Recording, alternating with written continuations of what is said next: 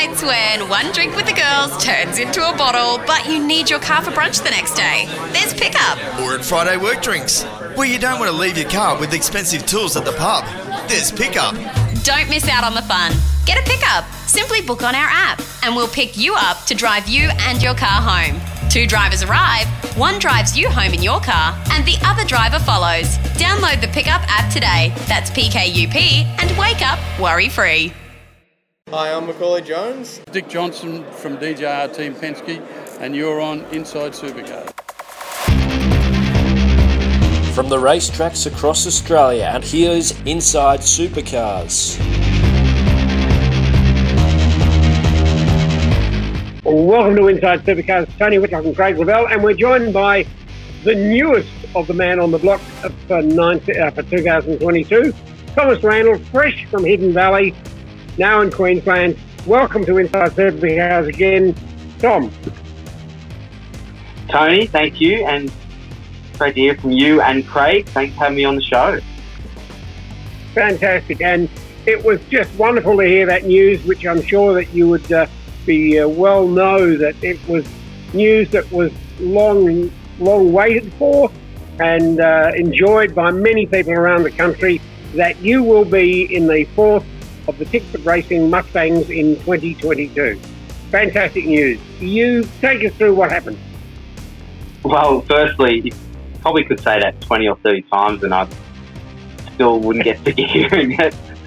So, look, it was more of a surprise that it got announced when it did, to be honest. I mean, I guess I and the team have known about it for a while now, and we've been waiting on that wreck, as obviously. And they announced the wreck Friday morning, and then I had one of the journos from Speed Cafe come up to me and said, "Oh, congratulations! I heard you've got the full-time gig with Tickford. You know, how do you feel?" And I said, "Wait, what?" He said, "Yeah, Tim just told me. What are your thoughts?" And he literally put the his microphone in front of me, and I said, "Oh, hold that thought." So I went up to Tim and I said, "Hey, is there something that's developed very recently, or something you've told Speed Cafe?" And he said, "Oh, yeah, I might have accidentally told them that you're on the grid next year." And I said, "Oh, okay. So what can I say? What can't I say?" And he said, "Look, just be loud and proud." And that's, yeah, sort of when I was able to, I think it was Simon, and I said, "All right, I'm free to speak." So, yeah, like I said, I wasn't as much surprised that got the drive. I was just surprised that the announcement was then. But to be honest, it kind of made sense because 4th wreck got announced, and I think it flowed really well. And really, there's no better time to make an announcement like that than when you're actually at the racetrack. It's on live TV, and you're actually racing in the championship. So probably couldn't have been a better time to do it. And just, yeah, the way that it happened was quite funny. So even our PR guy, Mitch, he didn't know that it had been the news had been broken. So it was pretty cool. Did it happen before your first session on the Friday? It did, yeah. So I was in the main garage at that point. I think I'd just gone down to do a sort of a pre-brief of the day in the truck.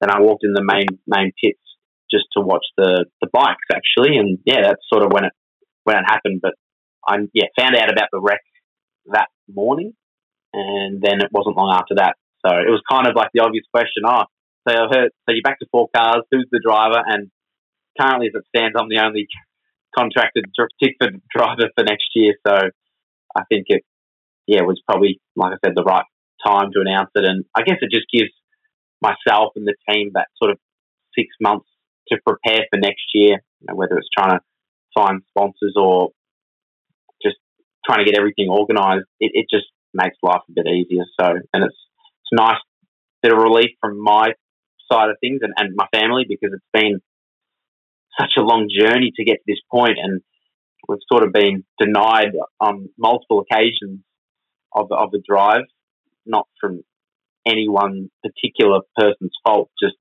really circumstances that we couldn't control. So for it to happen finally, it still feels pretty surreal.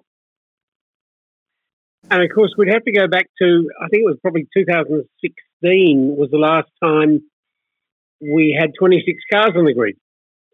There was a time when, for instance, Aaron Russell was driving in an Erebus car and that sort of time. So, yeah, it's terrific to see. A bit sad that Matt Stone didn't get their third licence. It would have been terrific to have seen us, getting that back up to 26 cars again rather than 25 as it will be. But, unfortunately, I don't think they've divulged the reasoning behind it. But anyway, more to the point, let's get on and talk about the weekend. So your best qualifying was on Saturday, but all three of your qualifying sessions, to be inside the 20, as we know, that there are no drongos out there, and every team puts a pretty good unit on the track.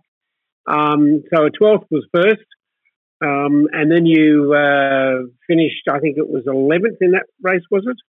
I think it was 9th. No, so the first.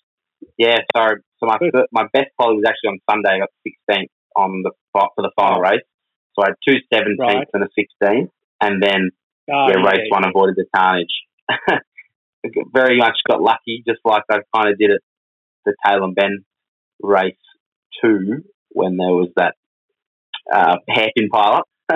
So managed to avoid the carnage once again. But yeah, best race result was Saturday with a 9th, and then on Sunday, the last race, finished 11th. But that's part of why you're employed, of course. It's not just lucky, mate. I'm sorry, but it's the skill you've learned as to how to actually dodge those things. Because I remember the footage of the Tail and Bend carnage, and I remember the commentators actually, Scaife and Crompton, it might have been, talking about it and how you weaved your way through things. You could see where you made decisions going through the carnage there on the track, and you made it through safely without damage. So don't discount, lucky. Nah, sorry, it doesn't wash with me. I guess I got lucky that I wasn't turned around and that no one, I guess, spun into me. But it is tricky because if someone's spinning, sometimes they try and keep their foot into it because your initial reaction might be like, oh, crap, I've spun, and first thought is trying to get it back straight to, follow the racing line. But in reality, you need to put the brake on because there's nothing worse than trying to avoid a car that's still moving, especially one that's moving in a lateral direction, not with the flow of the track. So in those scenarios, you really got to look ahead and trying to look in between the cars, especially if there's a car directly in front of you. There's really not much you can do. You just got to, sometimes you even have to try and look through their rear windshield, through their front windshield, if that makes sense, to see if something's happening. And I actually had to go on the grass on the inside of turn 1. So I was actually off the track to avoid the carnage because I think possibly Hazelwood or Coulthard was coming across. So, yeah, and then people followed me on the grass. And then similar thing at Tail and Bend where I just followed Shane Van Gisbergen because really, if anyone gets through carnage, it's Shane. So twice I've been lucky to come out on top. But, there was still 35 laps left of the race after the safety car period. So I had to stay level-headed and if you can move forward at the start of the race, even if it's not from carnage, if it's just from just general good driving or good racecraft, it really opens up your strategy and your options for the rest of the race. Did you find that one side or the other of the track had a big advantage with your starts? Surprisingly not. I actually thought that the inside was going to be really difficult because really there's no reason to go down the left-hand side of the track on the straight because you exit the final corner. The final corner is a left-hander and the first corner is a left-hander. So you exit the final corner all the way to the right-hand side and then you enter turn 1 on the right-hand side. So there's really no reason to be on the inside and there's a lot of rubbish, a lot of marbles, and there wasn't really as many car support categories as there normally are. We had the bikes and we had the combined sedans and stadium super trucks. So normally you have Porsche Carrera Cup where they lay quite a lot of rubber down. So we didn't have that. And coming to the grid, you could see there was a bit of, crap on the road, if you want to put it. And actually, my second race, so two of my races, I started on the left-hand side, and it was like a 3.8, which for 0 to 100 on the left-hand side is not too bad. And then the last race, I think it was very similar, and I was on the right-hand side. But, I mean, you look at race one, Shane Van Gisbergen was on the inside, starting from the second row, and he got to the lead. So there wasn't a massive disparity between inside or outside, which was certainly great for us drivers. One of the biggest differences between the category you last won in, that being Super 2, and the main game, is the pit stops. Now you have them as a regular thing. And are you finding the more you do it, the more comfortable you are with it, hitting the spot, so to speak?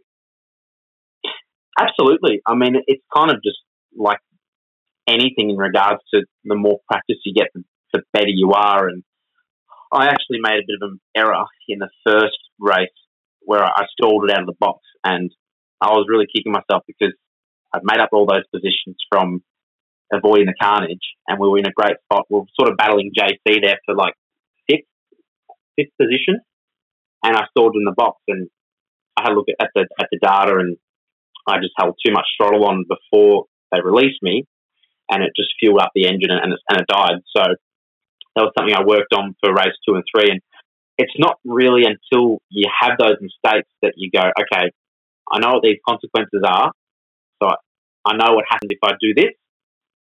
It'll have this outcome, and if I don't do that, I'll have a much better outcome. And really, the best time to make those mistakes are when you're in a position where I am, where you're not going for a championship, you're not going for really any position in the championship because you're only doing 3 rounds. So it doesn't matter. It doesn't matter as much if you have something like that happen. And really, wasn't the end of the day. It was just, and more of a annoyance where I'd lost probably 3.5. I think I lost about 3.5 seconds from stalling it. I mean, we saw on Sunday, Anton had a stall as well. So it's not uncommon, but it's just sometimes until you make a mistake, it's really the only way to minimise it. So, certainly learned from that. And then the Sunday pit stops were faultless. So, just looking forward to next year where my pit boom will be a lot further up the grid. Now, the one particular thing that I thoroughly enjoyed reading, and I will name him, is Simon Chapman, who you spoke of earlier, talking to you about the wreck.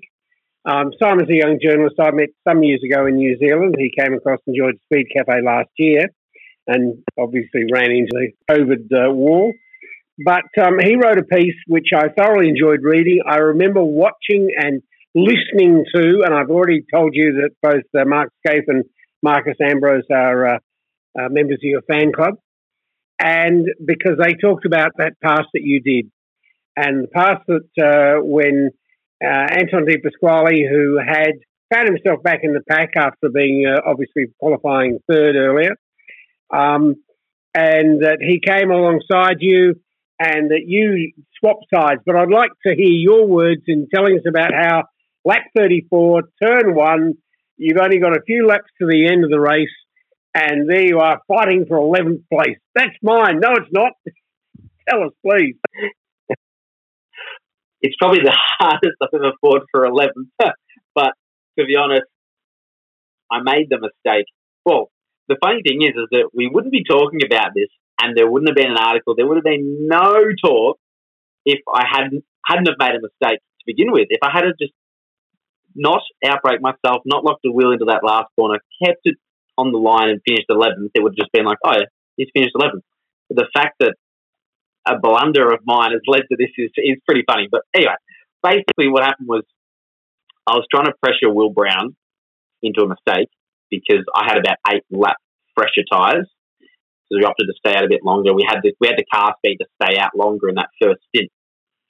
And anyway, I was trying to pressure him into a mistake, and he made a couple, but he still wasn't letting up. Anyway, I ended up then making my own mistake and just pushed it a bit too far on the entry. I tried to carry too much speed into the final corner, and I just saw the lock lights come on, and I thought, I've mucked this up.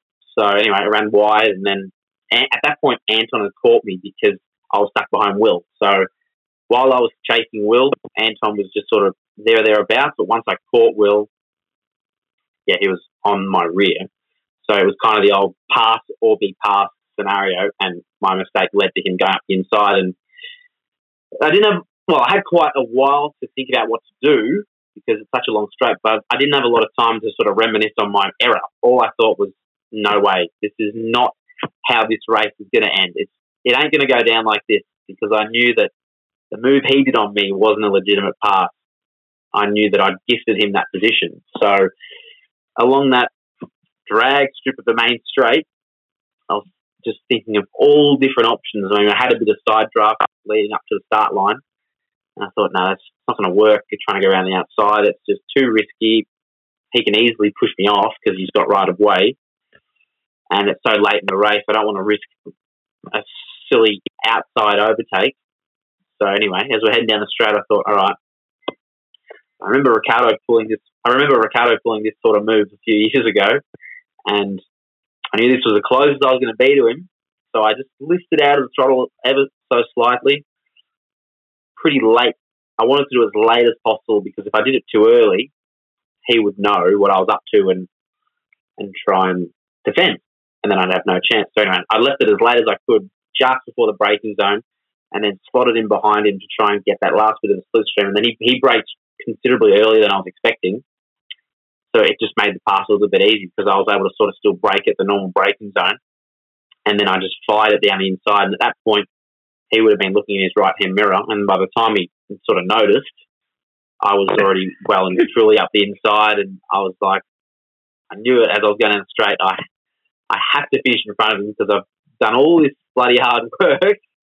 So anyway, I stuck it down the inside, and we slightly touched at the apex, nothing major, like I barely felt it. Yeah. And didn't run him off the road on the end. It was just ended up being a really clean overtake. And once I completed it, I thought, right, he's just definitely not getting past me again. So once bitten, twice shy. So, and then I ended up getting back onto the back of Will Brown, but the race was over by then. So yeah, probably one of the best 11th place overtakes I reckon I've ever done. Well, of course, the interesting thing is that Anton has exactly the same thing that I believe you have. And you've both been case hardened in Europe. You've both learnt the lesson about, hang on, this 11th place is mine. And, that's the demonstration of it. The other part of what you just described to me about you making a mistake, it's not necessarily the fact you make a mistake, it's how you recover from mistakes that determines as to how you're going to go in life. And it's the recovery from those situations that determines as to where you will end up. And the fact that you're in a full-time drive in 2022 is a clear demonstration of why you are. Okay? That's it in a nutshell. Appreciate that. Thank you. Thomas, with now being a main game driver-elect, did you find that they were treating you any differently than a typical wild card? And even not on the track, but off the track as well, did people sort of, all right, this guy is going to be with us a lot more in the future? To be honest, I think they probably treated me worse at Tailem Bends, because the last thing you really want is a wild card beating you when you might be in supercars for the last 5 years or 10 years, and you've got this guy that comes in a wild card. He's not doing all the rounds. I mean, before Tailem Bend, I hadn't been in a supercar. I hadn't raced a supercar since the Bathurst 1000 last year. So the last thing you want as a driver is to be beaten by them. And if you're close enough, you probably just bully them into hitting them off. And I definitely got bullied at Tailem Bend, especially the last race. And then at Darwin, the first race on Sunday, I was bullied a little bit. I actually got hit off the road, and I ended up going back to last. So that's where I think this wildcard program is good, because I can learn that quite quickly and make sure I don't make the same mistakes. And after what happened at the start of Sunday's race, I mean, we got back up to about 17th before we retired the car, but it just allowed me to understand, okay, if they're going to half show the nose on lap one, they're probably going to throw it in, and they're going to just expect me to get out of the way. So the last race, I really just made sure that no one got past me. And it's amazing how much advantages you because you're still in such a good spot. You're where you're qualified or maybe even higher. I mean, before I pitted, I think I was up to about 12th anyway. So it just, really opens up the race, and it's easier to drive, and it's nice to be in a bit of clear air, or you're not frustrated because you know that that's where you are. And the last thing you really want is when you finish a race is getting out of the car and going, if only this didn't happen, or if we didn't get shoved off, or if we didn't get hit off, or blah, blah, blah. If you can just go, you know what, we probably ticked every box we could and maximise that race. That's what every driver and engineer and team combination wants, is to be able to say that after each race. And you have been doing a university degree. What's 2021 like, and will it be finished in time to go full-time in 2022? Well, the uni won't be finished to go. I won't be going full-time at uni anytime soon, that's for sure, but I haven't been full-time for a while. I actually started my degree in 2015. I was full-time then, and then when I moved overseas to race in British F3, I had to withdraw from the unit because I couldn't do university in Melbourne from Europe, especially when back then it was an on-campus course. So when I returned back to Melbourne in 2018 to do Super 2, I sort of reinstated my degree, and I've been doing it part-time ever since. So it's going to take me another 3 years, I think. I'm up third year now. But at the end of the day, I mean, part-time's not too bad. And because of COVID, they've actually been able to put the degree online, which has been a massive benefit to me, because trying to do, even part-time, trying to do uni on campus, especially where I do it at Swinburne, so in Hawthorn, it requires so much travel and a lot of time out of my day that really I could be doing other things. I mean, there's so much time in transit to Swinburne. It's probably in traffic, over an hour there and back. But anyway, I'm going to keep doing my degree online, and because I believe you need to have a backup or a plan B. And I mean, I've just announced I've gone full time with Tickford, but you just never know what can happen. So it's probably better that I finish that degree, and the whole team is fully supportive of me doing it, and doing it part time sort of works really well because I can just sort of have it doing it in the background, and there's really no issue from Swinburne's point of view of when I have to finish it, which is really good. And of course, this is a mechanical engineering degree. Yeah. And you can always come up with your point of view on those different setups. Could be the first racing doctor if you kept going. Yeah.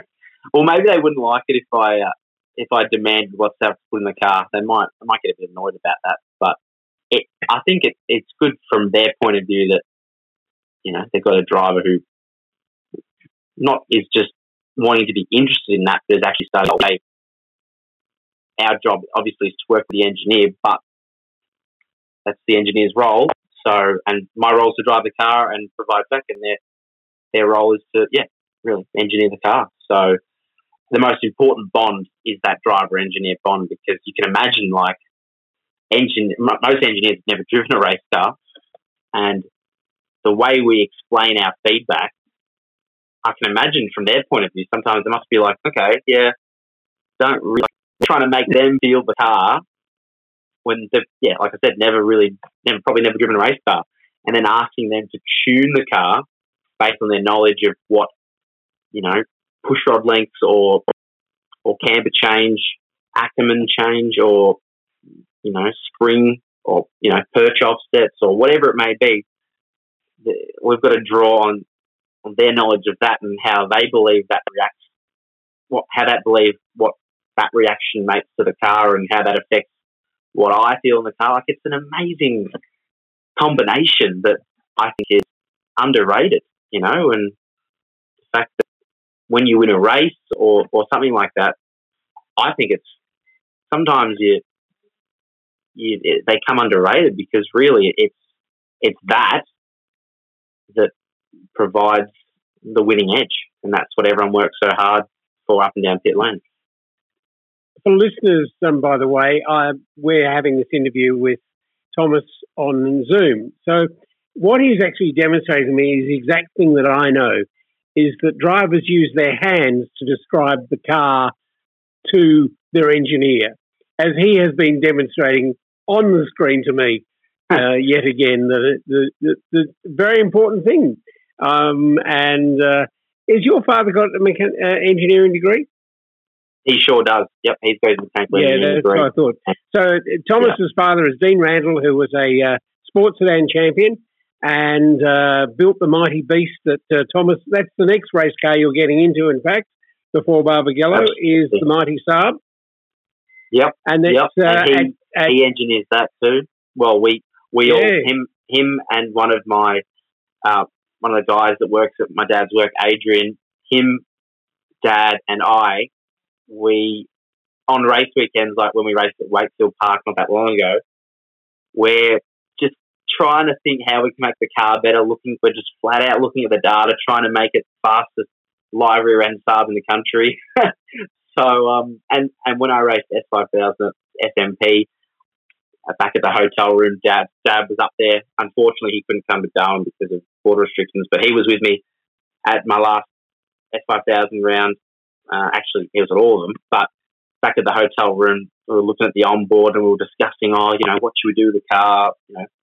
So he's a very smart man and he's got a degree. He's raced and he's won the sports sedan championship, like you said. So I believe he's certainly more than qualified to have a very expert opinion on how. Indeed.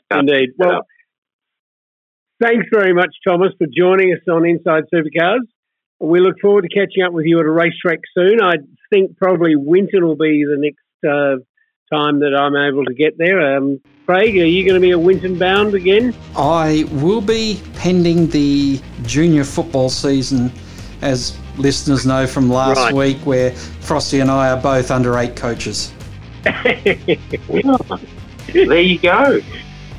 That's fantastic. That's all ahead of you, Thomas, the chance to be a coach of a young underage footy team. But thanks, Thomas. Enjoy your next week away and look forward to catching up when we see you next at Winton. But have a good time up at Morgan Park.